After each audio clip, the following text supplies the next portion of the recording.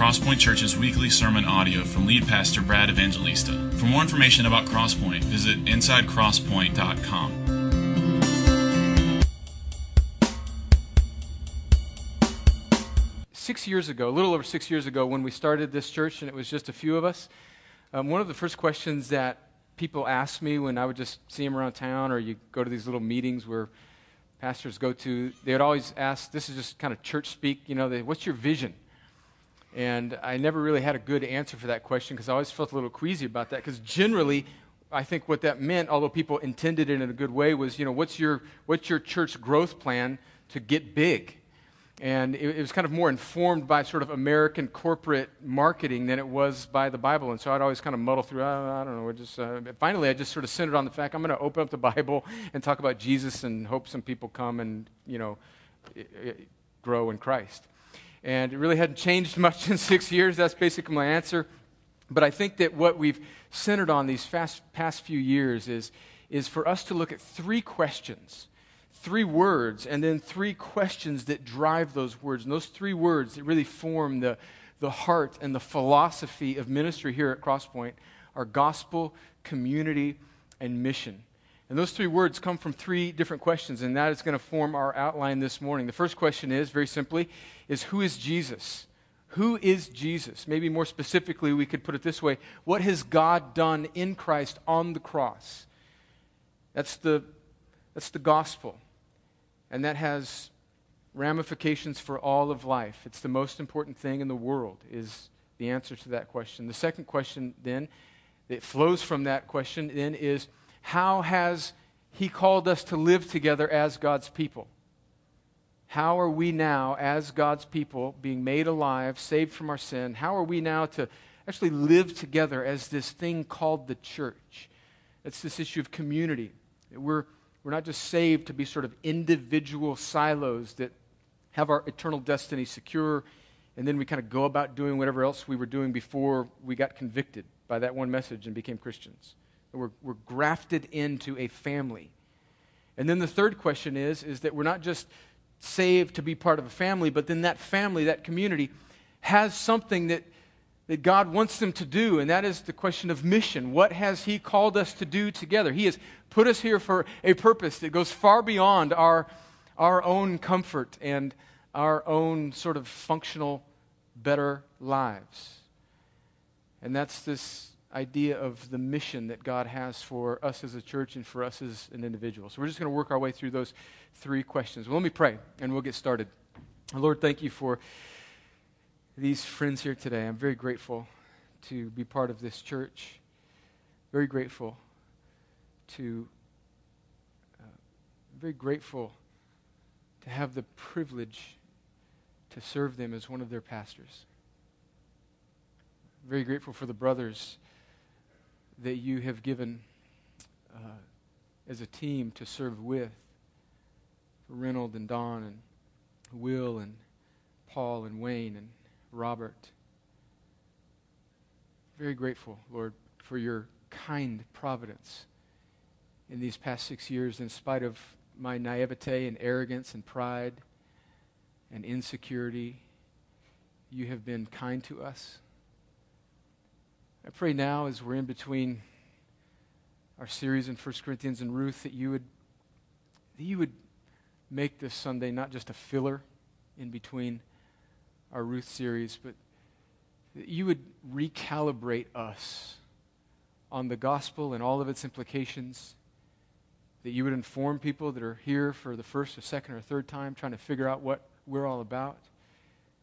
And Lord, for people that would be in this room today that are not yet believers in Jesus, that even as we talk about what it means to be a local church on mission, that You would open their eyes to the glorious goodness of the gospel, to the treasure that is Jesus. And they would fall in love with Him, and that they would turn from their sin and trusting in themselves, and they would repent and believe in Jesus. Lord, I pray that You would do this today for Your glory and our joy. In Jesus' name, amen. Well, the first question that I want us to think about as our philosophy of ministry here at Crosspoint is this first question of who is Jesus? And what has God done in Christ on the cross? Who is Jesus? Well, we could spend all day, we could spend months plumbing the depths of the gospel, but let me just read a scripture from Mark chapter 1, the beginning chapter of Mark's gospel, where Jesus, his first recorded words in that gospel says in Mark chapter 1 and verse 15, as he begins his public ministry, he says, "The time is fulfilled and the kingdom of God is at hand. Repent and believe in the gospel." So the first recorded words that we have coming out of Jesus' mouth in the Gospel of Mark is to repent and believe in the good news of the gospel. And then the rest of the Gospels, in fact, the rest of the New Testament is dedicated to expanding on what Jesus has done, what this gospel is. But central to this message of Christianity and central to this message of the gospel is this idea that we must turn from our sins, turn from our self-righteousness. That's what the word repent means. And put our trust, belief, faith in what Jesus has done. So very simply, it's turning from our own work and turning to trust in Jesus' work on the cross. Maybe one of the most helpful passages in the entire New Testament to thoroughly explain the gospel is found in Ephesians chapter 2. So if you have a Bible and you're flipping around, go to Ephesians. It's one of Paul's epistles to the right of the Gospels. It'll be up on the screen here in just a moment if you don't have a Bible with you. And by the way, if you don't have a Bible, you're welcome to use the Bible in front of you in the chair rack below you, and you're welcome to keep that Bible if you don't have a Bible with you. You can take that with you. Ephesians chapter 2, the Apostle Paul writes this. Some of the most important and most clarifying words of the message of Christianity in the entire Bible are found in these few verses in Ephesians 2. Paul writes this. He says, "And you were dead in your trespasses and sins, in which you once walked." He's not writing to a specific group of people. He's writing to all of us. This is a letter was written to the church at Ephesus, but it made it in the Bible for an all-time purpose. This is true about everybody. He's saying that sin, our rebellion, whether that is sort of blatant public sin or whether that is trusting in ourselves and our own goodness instead of God's sufficiency, it is sin which produces spiritual death and separation from God. And he says we all walk in this, following the course of this world. In verse 3, look at there, it says, "Among whom we all once lived in the passions of our flesh, carrying out the desires of the body and the mind, and were by nature children of wrath like the rest of mankind." Now, this is a really important fundamental point in understanding the gospel well, because I think probably most people understand that they've done bad things, or maybe their life isn't what it should be, or they have sinned, although they might not use that biblical word. But what a lot of people, even people that would consider themselves Christians, don't understand is the consequences for that sin. And clearly, Paul writes to us here that this sin has consequences, this turning from God to trust in ourselves, whether it is sort of a sin that gets, kind of a billboard like, one of the 7 deadly sins, murder, lust, covetousness, or whether it is a sort of inward trusting in self-righteousness and idolatry. All of it separates us from God and, in fact, spiritually kills us and puts us, and this is not something that we talk about much in America, in the American church, but it makes us under God's judgment and wrath. And we are literally by nature, because of our rebellion, because we are just children of Adam and Eve, because we are human beings, because we have this nature, and because we have all made this willful choice, we are under God's righteous judgment and wrath, like the rest of mankind. Verse 5 then says, "But God, being rich in mercy, because of the great love with which He loved us, even when we were dead in our trespasses, made us alive together with Christ." We sang about it earlier this morning. "By grace you have been saved, and raised us up with Him, and seated us with Him in the heavenly places in Christ Jesus, so that in the coming ages He might show the immeasurable riches of His grace and kindness toward us in Christ Jesus. For by grace you have been saved through faith, and this is not your own doing. It is the gift of God, not a result of works, so that no one may boast. For we are His workmanship, created in Christ Jesus for good works, which God prepared beforehand that we should walk in them." And so this is a beautiful description of how people become Christians. This is how, if you're a Christian, you became a Christian. You were dead in your sin, whatever that was, whatever flavor that took in your life, whether it was sort of good little church kid sin, or whether it was, convicted felon sin, or whether it was probably a mix of the two, which is about where I landed in my life. We all are by nature children of wrath, and we, as a consequence, are spiritually unable to save ourselves. We're dead. We're on the emergency room table, and there's a flat line on the spiritual monitor. And when God decides to make a person a Christian, He doesn't expect that dead corpse to improve themselves. He sends the glorious news of the gospel, which I'll explain a little bit more fully in a second, and the life-giving power of that message hits the dead heart and actually brings it back to life. And that message, that truth, that gospel carries with it life and faith and repentance. So the very thing that Jesus, that we read, said you must do in Mark chapter 1, you must repent and believe, that comes with the gospel message when God hits a heart with it, and it brings life to it. And that dead heart comes alive, having been given the gift of repentance and saving faith, and it comes up from the table, and the first breath of that newly resurrected life is turning away from sin and trust in Jesus, which is called faith. That's how you became a Christian if you're a Christian. And that is glorious news. So does God just do that because He's good and gracious? Well, yes.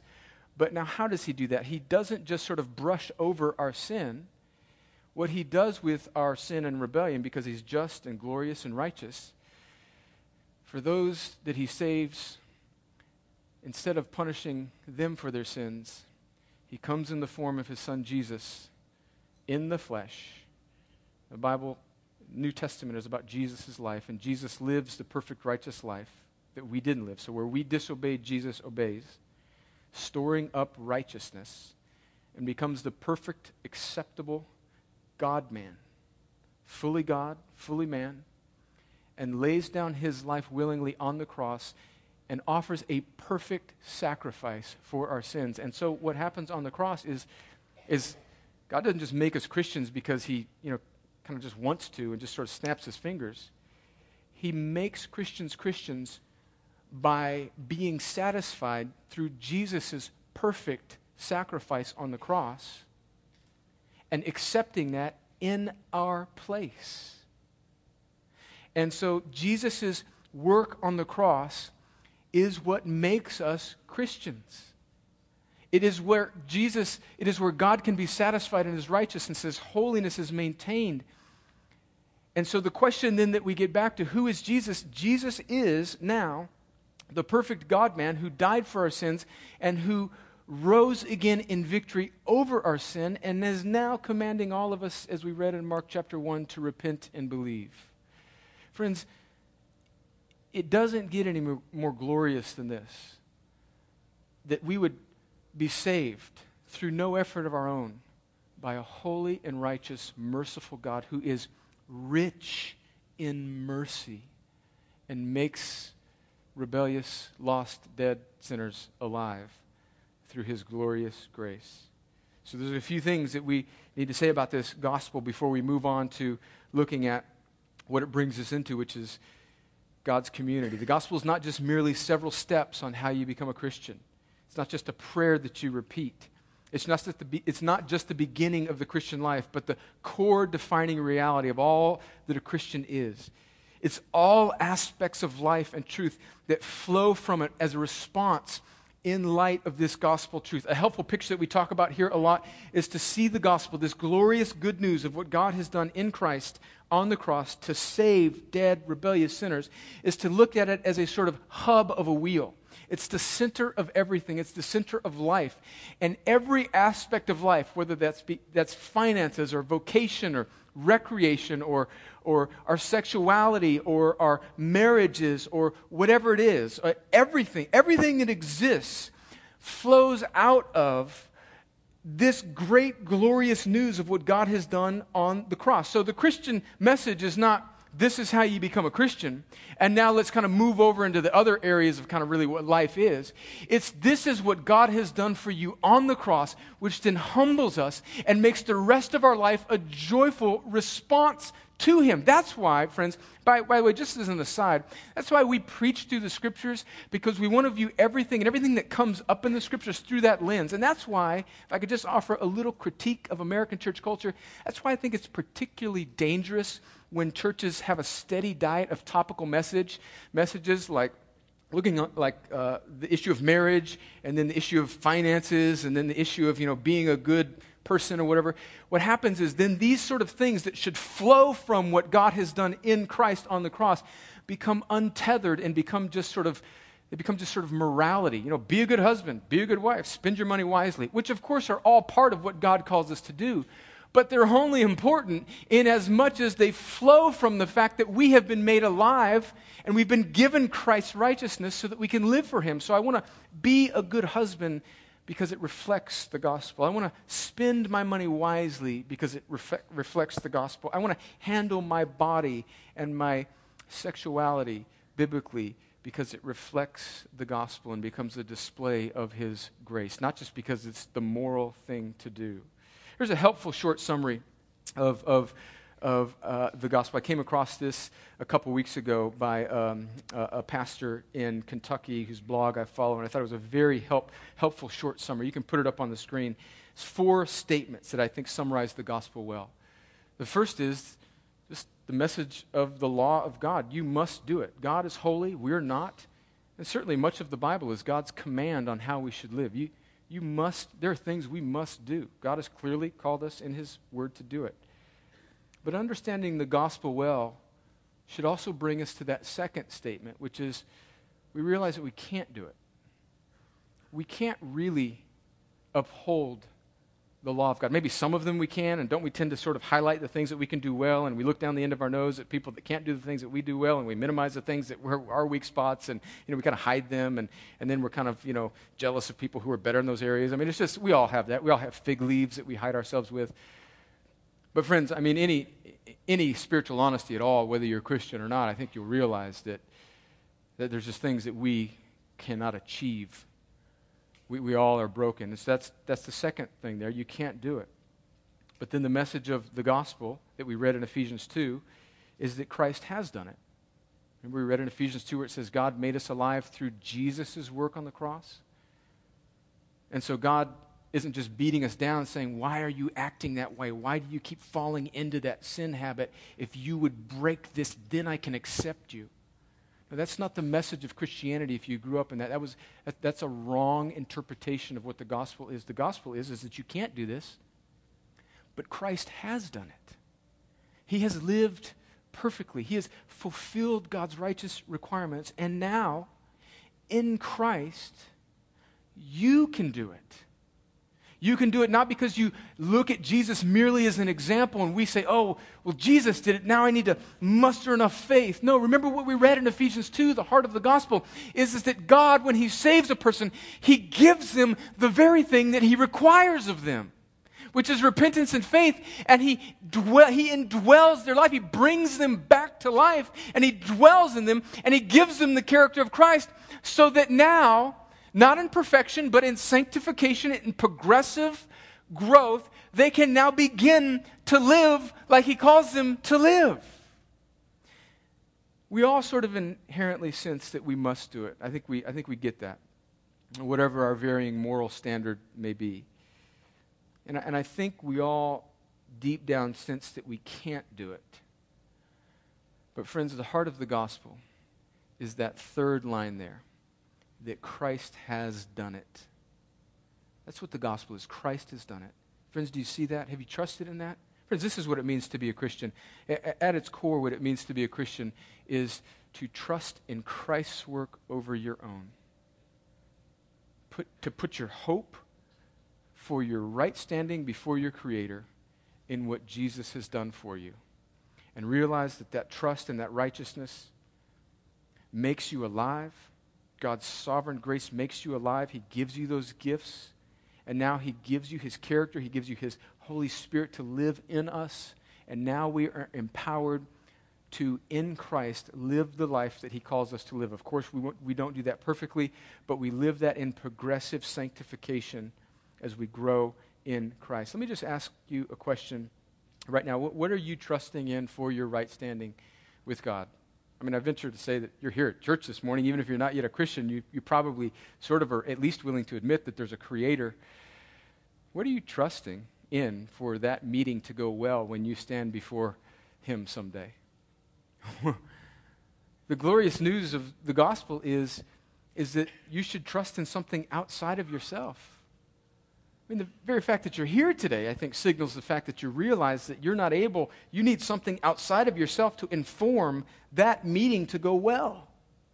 And the glorious message of Christianity is that has been accomplished for us, and he gives us the very ability to see that so that we might trust in him. And here's one final point, friends. Just as you read the Scriptures, this might be helpful to you as you're maybe dealing with Christian friends or friends that are not Christians, because they'll look at a portion of the Bible and it'll seem like God is telling us to do these things. And those are some of the verses in the Bibles that kind of jump out to people when God says, do this and don't do this. And it's kind of like, Christianity is just a set of rules, or I can't handle religion. Friends, when you read the Bible, you really have to learn to distinguish between two types of speech.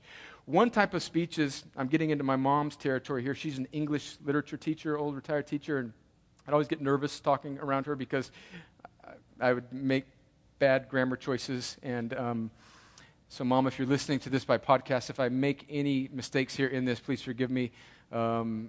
Anyway, but you should learn to distinguish between indicatives and imperatives. Indicatives, I know, we don't say that word much, and imperatives. I'll explain. An indicative is a part of speech where it just says, this is what has happened. I walked into the room, right? It's happened. It's an objective act. It's happened. It's a verb that's happened, right? Indicative. And then there's imperatives. You should do this, all right? The message of the Scriptures are really divided between indicatives and imperatives. Indicatives, what Jesus has done, and then what we must do as a response to that.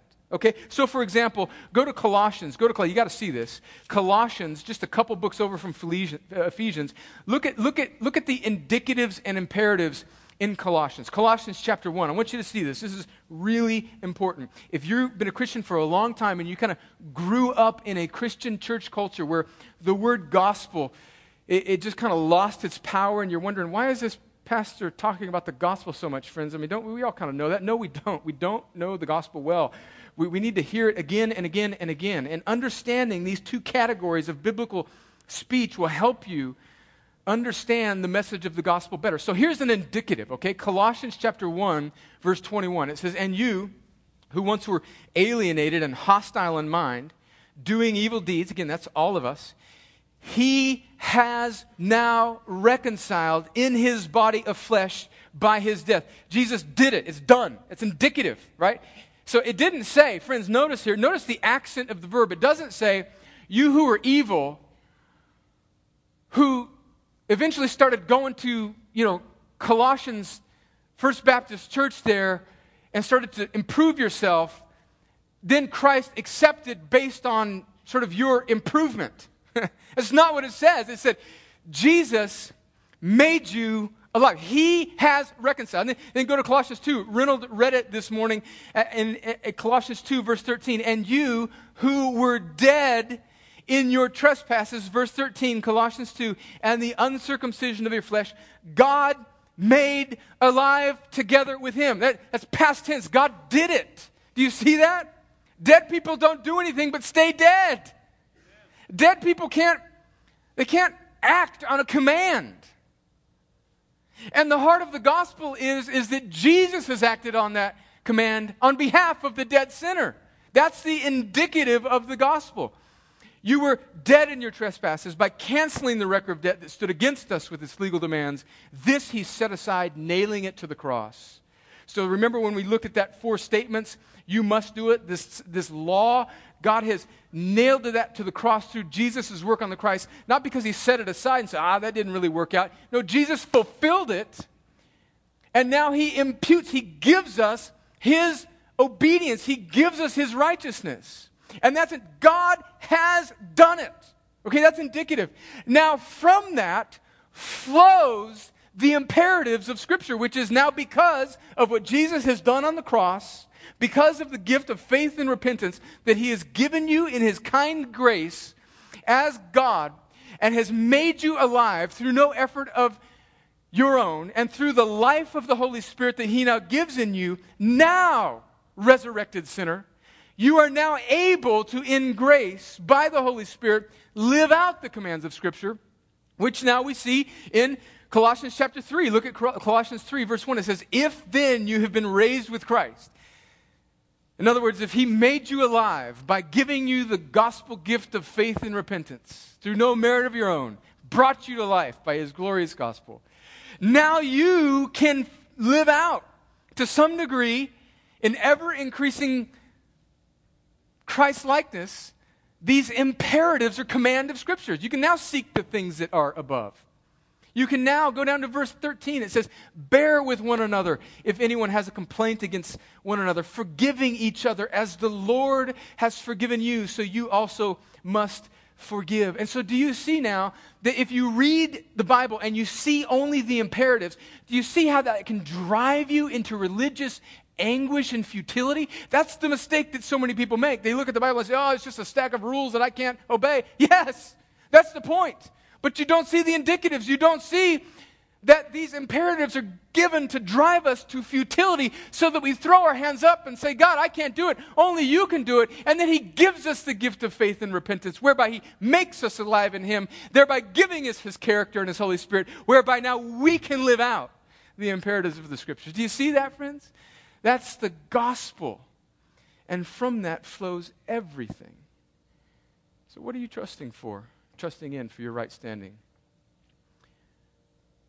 between you and God. Oh, friends, if you're trusting in yourself, or if that's the first time you heard the gospel described that way, count that a kindness. And turn away from yourself even now. You don't need to repeat a prayer, fill out a card, or join a church. All of that comes later and are things that you probably should do. But right now, turn from yourself. Turn even now and trust in Jesus. If you're seeing this for the first time, friends, I think that could be very strong evidence that God is even now, even as I'm speaking, giving you the gifts of repentance and faith. Turn away from yourself and trust in Jesus. Do you see him right now? Look to him. Look to him in your heart and your mind's eye and see the kind and gracious resurrected Savior who bore God's justice for you and who even now is calling you to repent and believe. Do it even now. Right now, friends. Turn and trust in Jesus. When God does that, now it makes a person a Christian. It brings us to the second question, which is the question of community. And I'll move through these next two questions. I was about to say quicker, but you know, guys, I don't even pay attention to the clock. I just halfway through the message, I think, oh, that was a long point. Maybe I should speed it up, but then I forget that, so whatever. I'm sorry. That's just the way I'm wired. All right, how should we live together as, I just didn't want to make any false promises, I guess is what I was saying there. How should we now live together as God's people? This is the question of community. Now then, God, when he saves a person, he puts that person into his community. The language that we read about in 1 Corinthians when we were working through 1 Corinthians was from 1 Corinthians 12 was that he puts us in a body. Remember? He says, how can a hand say that I don't need the foot? Or how can an eye say that I don't need the ear? And so when you become a Christian by God's good grace, he doesn't just sort of leave you alone as an individual sort of silo. He grafts you into his family, into his people, and now we become part of this body of Christ. Look at Ephesians, back to Ephesians chapter 2. I didn't put this, I didn't give you this this scripture, Christy, but if you can put up Ephesians chapter 2, verse 19 through 22. Ephesians chapter 2, verses 19 through 22. This is a picture of what God does when he saves a person. He puts them he grafts them in, he makes them part of the family of God. It says in Ephesians 2, verse 19, so then you're no longer a stranger, an alien. You're no longer lost in your sin. You're no longer an individual, but you are a fellow citizen with the saints and members of the household of God, built on the foundation of the apostles and prophets, Christ Jesus himself being the cornerstone, in whom the whole structure, being joined together, grows into a holy temple in the Lord. In him you also are being built together into a dwelling place for God by the Spirit. And so he takes an individual who is rebellious and lost and far from God. He moves on their heart with the kind gifts of repentance and faith. He makes them alive, and now he grafts that digit, that hand wandering off, that little toe running off in the desert of selfishness, and he sews it back on to the body of Christ where it was intended to be. And he makes us part of the community, of the house and temple of the Lord. And so then our life as individual Christians are to be lived out within the context of community. Friends, that's why, just as an aside, Reynolds phrased it so well. We're not trying to chase you down and trying to grow this church. We're not on a church growth plan. We don't have strategies. We don't have consultants. We know nobody from Atlanta that's part of some church consulting. We don't need none of that junk. That's just silliness. That's just American church culture silliness. We don't have any projections. We're just going to preach the gospel, eventually die, be forgotten, and make much of Jesus. That's our plan. All right, that's our plan. Yeah, no, I mean a little bit more. We don't have any capital campaigns. We're not going to have thermometers on the stage. We're not going to have we're going to have chicken dinners for rich people, or nothing like that. If we need to raise a bunch of money, we don't have any of that, okay? I don't even know the point I was making. I just got on a little angst to run there. This is the way Mary. What was I talking about? But the point is he puts us now as a people together, and now we have a mission to do. We have a life to live together. I'm getting ahead of myself. We have a life to live together. And so now we have some imperatives in our life as to how we are supposed to live together. And here's our goal, is to become a sort of visible embodiment, a fleshly sort of on earth representation of this message, this gospel, this glorious news of what God has done in Christ. So together, as a group of pardoned rebels who are still struggling with sin, as we come together, in grace and sanctification, we then become a sort of object lesson, a sort of display to an onlooking world of the gospel itself. In fact, that's what one of my mentors, Mark Dever, the pastor of Capitol Hill Baptist Church in Washington, D.C., says in his good little book, What is a Healthy Church? He says that the church is the gospel made visible. It's the community of God's people where we are simultaneously encouraged and where we simultaneously serve as a witness to a lost world so that they would taste and see that God is good. So how do we pursue biblical community at Crosspoint? Well, I see 4 primary ways, just very quickly. 4 primary ways that we pursue and are striving to live out. Not in perfection. I mean, we need a lot of work in these areas and everywhere, but we are striving to live out biblical community at Crosspoint. First is when we gather together. I mean, I know it's a large room. I know there are several hundred people in here.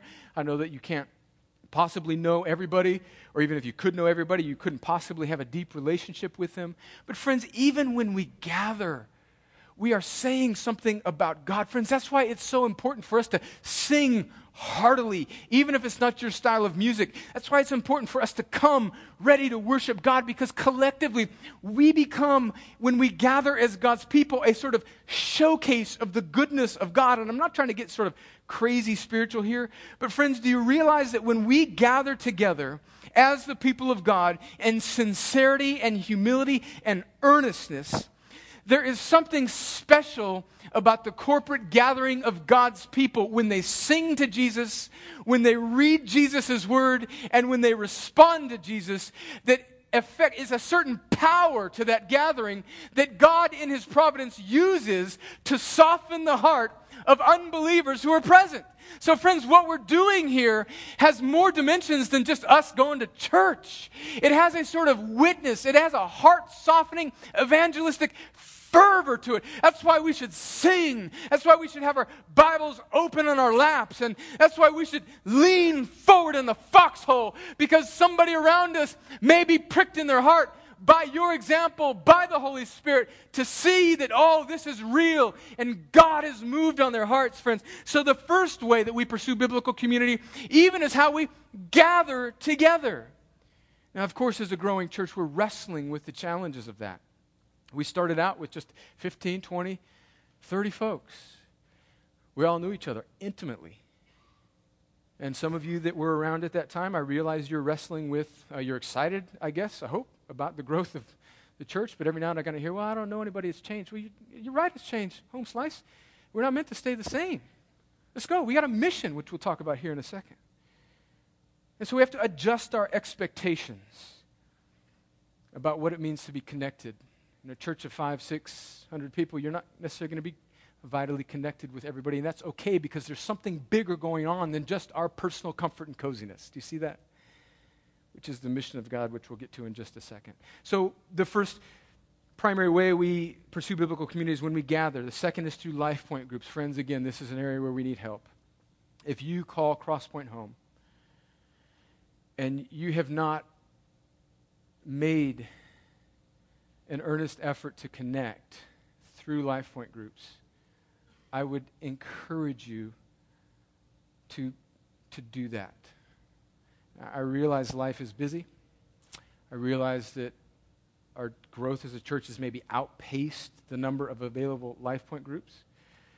But maybe if you're a member at Crosspoint, and this might even serve as a sort of motivation for you to consider serving, getting outside of yourself and being trained as a Life Point group leader for next semester.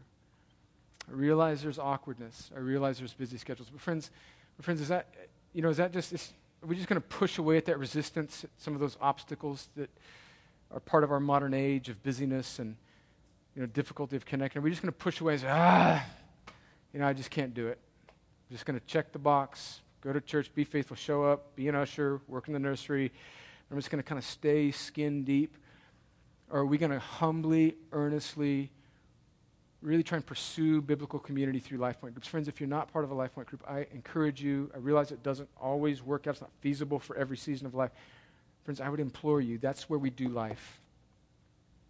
That's where the gospel is sort of lived out. That's where you're prayed for. That's where you're cared for. That's where you're encouraged. That's where you encourage others. That's where our spiritual gifts are primarily exercised, in those venues. Thirdly, another way we're trying to pursue biblical community is through one-on-one discipleship relationships, one-on-one discipling relationships.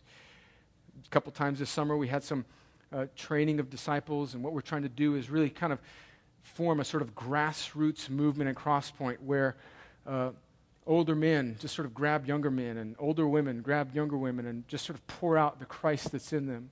And it's not a program where we got people signing up on a clipboard in the foyer, all those things. Churches, we can overprogram stuff. We can kill stuff with organization. But there's just this sort of imperative, biblical mandate to just be a person who, if you've been a Christian for 6 months, find somebody who's been a Christian for 2 months and tell them the 4 months you got on. Hey, man, this is what I've learned the last 4 months. If you've been a Christian for 40 years and all you're doing is hanging around other Christians who have been Christians for 40 years, come on, get outside of yourself and look at a young man who might need just lunch one day so that he can figure out which way is up and how to set his alarm and show up at work on time. All of that is discipleship, and we need those discipling relationships. And then fourthly, just the informality of relationships that happen in church life. Show up at stuff, be places, man. We've got a young couple that just moved here, and I've met them. They came here about a month ago, and I feel like they're already part of the life of the church because they just started showing up. They're just hanging around. They're here early. They kind of leave a little late. We had a class or something. They were there. I'm like, hey, what's your name? I don't even know you. It was like their first Sunday, and they came to some Life Point leader training or discipling class, realizing that, hey, I'm just figure these cats out. I know these people now. Just sort of hang around. Hang around. Let your heart sort of be stirred and connected to the body of Christ. Here's a question before we move on to the third and final aspect of this is, have you made biblical, just a question for you, have you made biblical community in the context of the local church a high priority in your life? If not, friends, can I encourage you, can I exhort you that you are depriving yourself of one of the primary means of God's sanctifying grace? Are there obstacles? Yes. Is there awkwardness? Yes. Is it a challenge? Yes. But I would pastorally, gently, but strongly encourage you to prioritize biblical community. All right, question number 3 then is, if God has saved us through Jesus' work on the cross, that's the gospel, and then he's grafted us into the family of God called the church, then what has he called us to do as a people? What has he called us to do as a people? Go to 1 Corinthians chapter 9. I know we spent about half a year in 1 Corinthians. Let me just reread 1 Corinthians chapter 9, verse 19 through 23. This is Paul's heart for the mission of God, the heart for the advance of the good news of Jesus, his heart for people to come to a saving knowledge of Jesus, his heart for the mission of God, which is to save more lost sinners like he used to be, his heart for the advancement of that message. There's much more we could say about these verses, but I'll just limit it to reading it. He says in 1 Corinthians 9, verse 19, "For though I am free from all, I have made myself a servant to all that I might win more of them." And that winning is in the context of causing them to trust in Jesus. "To the Jews I became as a Jew in order to win Jews. To those under the law I became as one under the law, though not myself being under the law, that I might win those under the law." So what he's saying is, around the Jews I acted this particular way, not compromising the gospel at all, but kind of, trying to minimize the distractions so that they could come to faith in Jesus. And then verse 21, he says, "To those outside the law," which is everybody other than Jews, "I became as one outside the law, not amplifying his Jewishness so that it wouldn't be an obstacle for these Gentiles, not being outside the law of God, but under the law of Christ, that I might win those outside the law." So if we could kind of adapt this to modern day language, to a non-Christian, I didn't talk church speak, I didn't amplify some things that they might not understand and add it on to what it means to be a Christian so as to be an obstacle to them. And around the Christians, which in that context, he's talking about Jews, around the people of God, I didn't really display my freedom that might be sort of an aggravating thing for them. I focused on the gospel so that these Jews, these religious people, and these Gentiles, these non-religious people, would not be tripped up by obstacles and they could trust in Jesus. And what Paul is advocating here is that this church, this Corinthian church, be a church that doesn't just become Christians, then join a sort of little fraternity, and then sort of hole up in some bunker and sort of create an us versus them mentality and never really be used by God to affect and be the means of God reaching other people with the gospel. What Paul is advocating here is that a church, the people of God, the local church, the church at Corinth, the church at Crosspoint, the church at First Baptist downtown, Christ Community, First Methodist, I don't even know if we have a First Methodist, but we probably do, St. Luke, every other church should be a church that has been seized and gripped by this gospel, that has put them together. And now this gospel, this truth of what God has done on the cross through Jesus, now compels this group of humble, gracious, pardoned rebels to now spread as little lights in a dark world the good news of Jesus, so that in God's kind providence, He might use us as carriers of that gospel message that brings life to dead hearts on the emergency room table. And that's the question of what has God called us to do, is to be a church on mission. Let me just give you some characteristic traits, and I'll end with this. Marks of a church that is not on mission. Marks of a church that is not on mission. The word mission itself is merely something that is funded. And we send money away to people in faraway lands to do that work. That's the mark of a church that's not on mission. Another mark of a church that's not on mission is a majority of the organizational energy is spent on keeping current members happy and content. Good things like Bible study and prayer are viewed mostly, if not exclusively, as personal spiritual disciplines for self-improvement, rather than learning more about Jesus so that we might be better witnesses for Him in our everyday lives. Another mark of a church not on mission is that vocational staff are seen as dispensers of religious goods, there to serve the religious needs of the congregation. A sort of us versus them mindset exists that serves to subtly isolate Christians in a bunker mentality where the main objective of the Christian life is to avoid the spiritual contamination of the world. Now, friends, of course, we want to avoid sin, but so often in church culture, we just sort of hunker down and talk about the world as if it's this faraway place that we cannot stand. And what happens then is the very antibiotic, the gospel grace that's in these people that is the only thing that can save this contaminated world, stays isolated in this little foxhole, an enclave of self-obsessed Christianity. Empty religious catchphrases, another mark of a church not on mission. Empty religious catchphrases, stylized prayers, and unnecessary over-spiritualized jargon dominates their culture and speak. Non-Christians, if present at all at the worship gathering, would likely find the service hard to follow and not applicable to their lives and the world as they know it. A sense of competitiveness with other churches in the area usually rests underneath the culture of the church. Growing churches that are close by are viewed with envy and suspicion. And finally, a mark here. This is just a brainstorm from an article that I read by Tim Keller, a pastor in New York City that I respect so much. Final mark here that I just brainstorm on a church that is not on mission is that evangelistic efforts are usually event-based and or centered around some organized or staff or leader-led program of outreach. Not disparaging those things, but that's like evangelism is some program or thing or event that we do, not a lifestyle. Contrast that now with a few statements about marks of a church on mission. The marks of a church on mission that I believe clearly the Scriptures call us to be. A mark of a church on mission is the gospel, which we just unpacked, hopefully, and you understood well, is the gospel is central to the preaching and the life of the church. It's tethered to everything we do. It's not just seen as the beginning point of Christianity. Oh, now let's talk about marriage. Oh, let's talk about wise financial stewardship. Oh, let's talk about this. No, it's central. It's the hub of everything. Everything is a spoke coming off of the gospel. Members see their individual lives as connected to the mission of God. There's this sort of joyful humility that, hey, my life is not what I should be, but God can use me in my individual circumstance to be a witness for Jesus. Members seek to leverage their relationships as opportunities to communicate the gospel and point people to Christ. Evangelism is primarily seen as the relational opportunity of all Christians, not a program-driven effort of a few. Groups and gatherings of the church are non-threatening places for non-Christians to come and see the gospel taught in understandable and relevant ways that connect to real life. Now, let me stop here and say, friends, I'm not advocating dumbing down Christianity or the message of the gospel or pragmatism. That's not what we do here, in fact.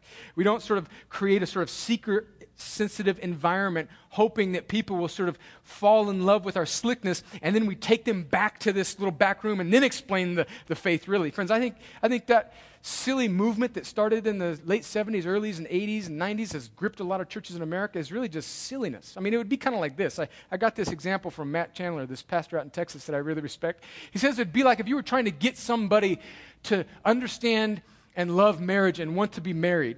It'd be like a husband and wife sort of keeping each other at arm's length. Like, oh yeah, well, marriage is pretty good. It's got its advantages, and it's very helpful, and it's pretty slick, and we get to share, we get to file income tax together. That's a good reduction. Kind of all these functional, pragmatic ways as to how marriage can help you live a better life.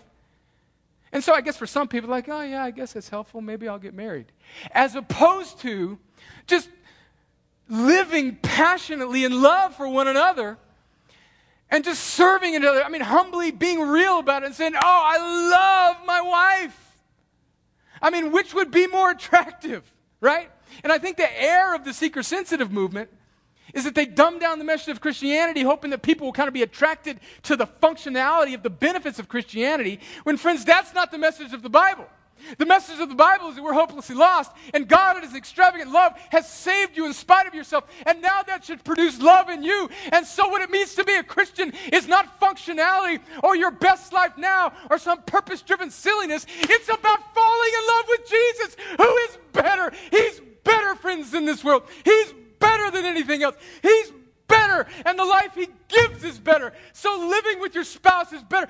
Being a Christian in love with your wife is better than premarital sex. Spending your love, your money on God's purpose is better than buying silly, stupid stuff for yourself. It's better, friends. It's better. Now, what's more attractive?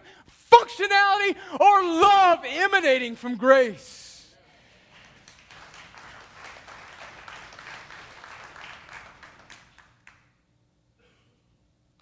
Christians are encouraged in a missional church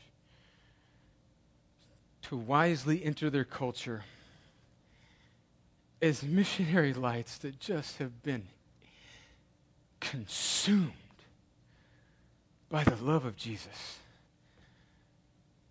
and are equipped and encouraged to, in humility and grace, just be little missionary lights in the workplace, in the platoon, in the battalion, in the home, in the school, realizing that it's God who makes people trust in Him, not us. He just uses our little meager lives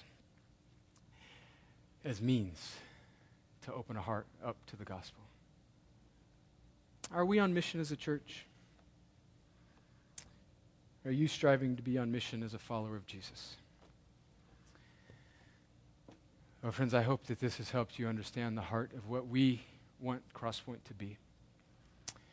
We want to be people that understand the gospel well. And we want the gospel to have a deep impact on our lives so that we would love each other, lay down our lives for each other. That we would create here a community that we all long to be a part of. But that we wouldn't be sort of incessant or incestuous little self-absorbed enclave. That we would be a sort of missional force. So that the grace that has hit our hearts would hit others as God uses us in His kindness. And let me pray. Lord, as we now respond to these words and spend a few moments worshiping You. Lord, I'm certain that there are people in this room who that gospel news, that ultimate reality of what God, You, the Father, have done in Jesus on the cross, I'm certain, I'm very, very sure that there's a high likelihood that there are people in this room who have never really embraced that as the ultimate reality and truth and joy of their lives. God, would You do that right now? Would You cause my friend who may be in here who has never trusted in You, regardless of if they grew up in church or regardless of whether they felt like this building was going to fall in on them when they came into a church, wherever they are, God, would You give them the gift of repentance and faith so that they would turn from their sin, turn from their self-righteousness, and turn and trust in Jesus and His work. Would You do that? Father, would You please do that? And friend, if that's you right now, you just look to Christ. Speak to Him. Ask Him to forgive you of your sins. Tell Him that you're trusting in Him and not in yourself. Tell Him that you believe in Him. Tell Him that you're trusting in Him. Even now, just right now, look to Jesus. You don't need to be coached in that. You don't need something to repeat. Just believe in Jesus. Look to Him. Love Him. Gaze into His beauty. Father, for the rest of us that are already Christians, would You stir our hearts? God, would You humble us? Would You make us fall in love with the gospel afresh? And would You make us fall in love with the people that the gospel grafts us into, which is the local church? And then, Lord, would You make us fall in love again with the mission of being used by You to be a sort of display of this gospel in our everyday little lives? Would You do that? And God, for the person who's bought into the lie that is somehow joyless, God, would you unwind that lie? There's nothing more satisfying than living this way that You call us to. There's nothing more pleasurable than living this way. So God, would you satisfy our hearts with that, I pray, as we respond to You now in Jesus' name.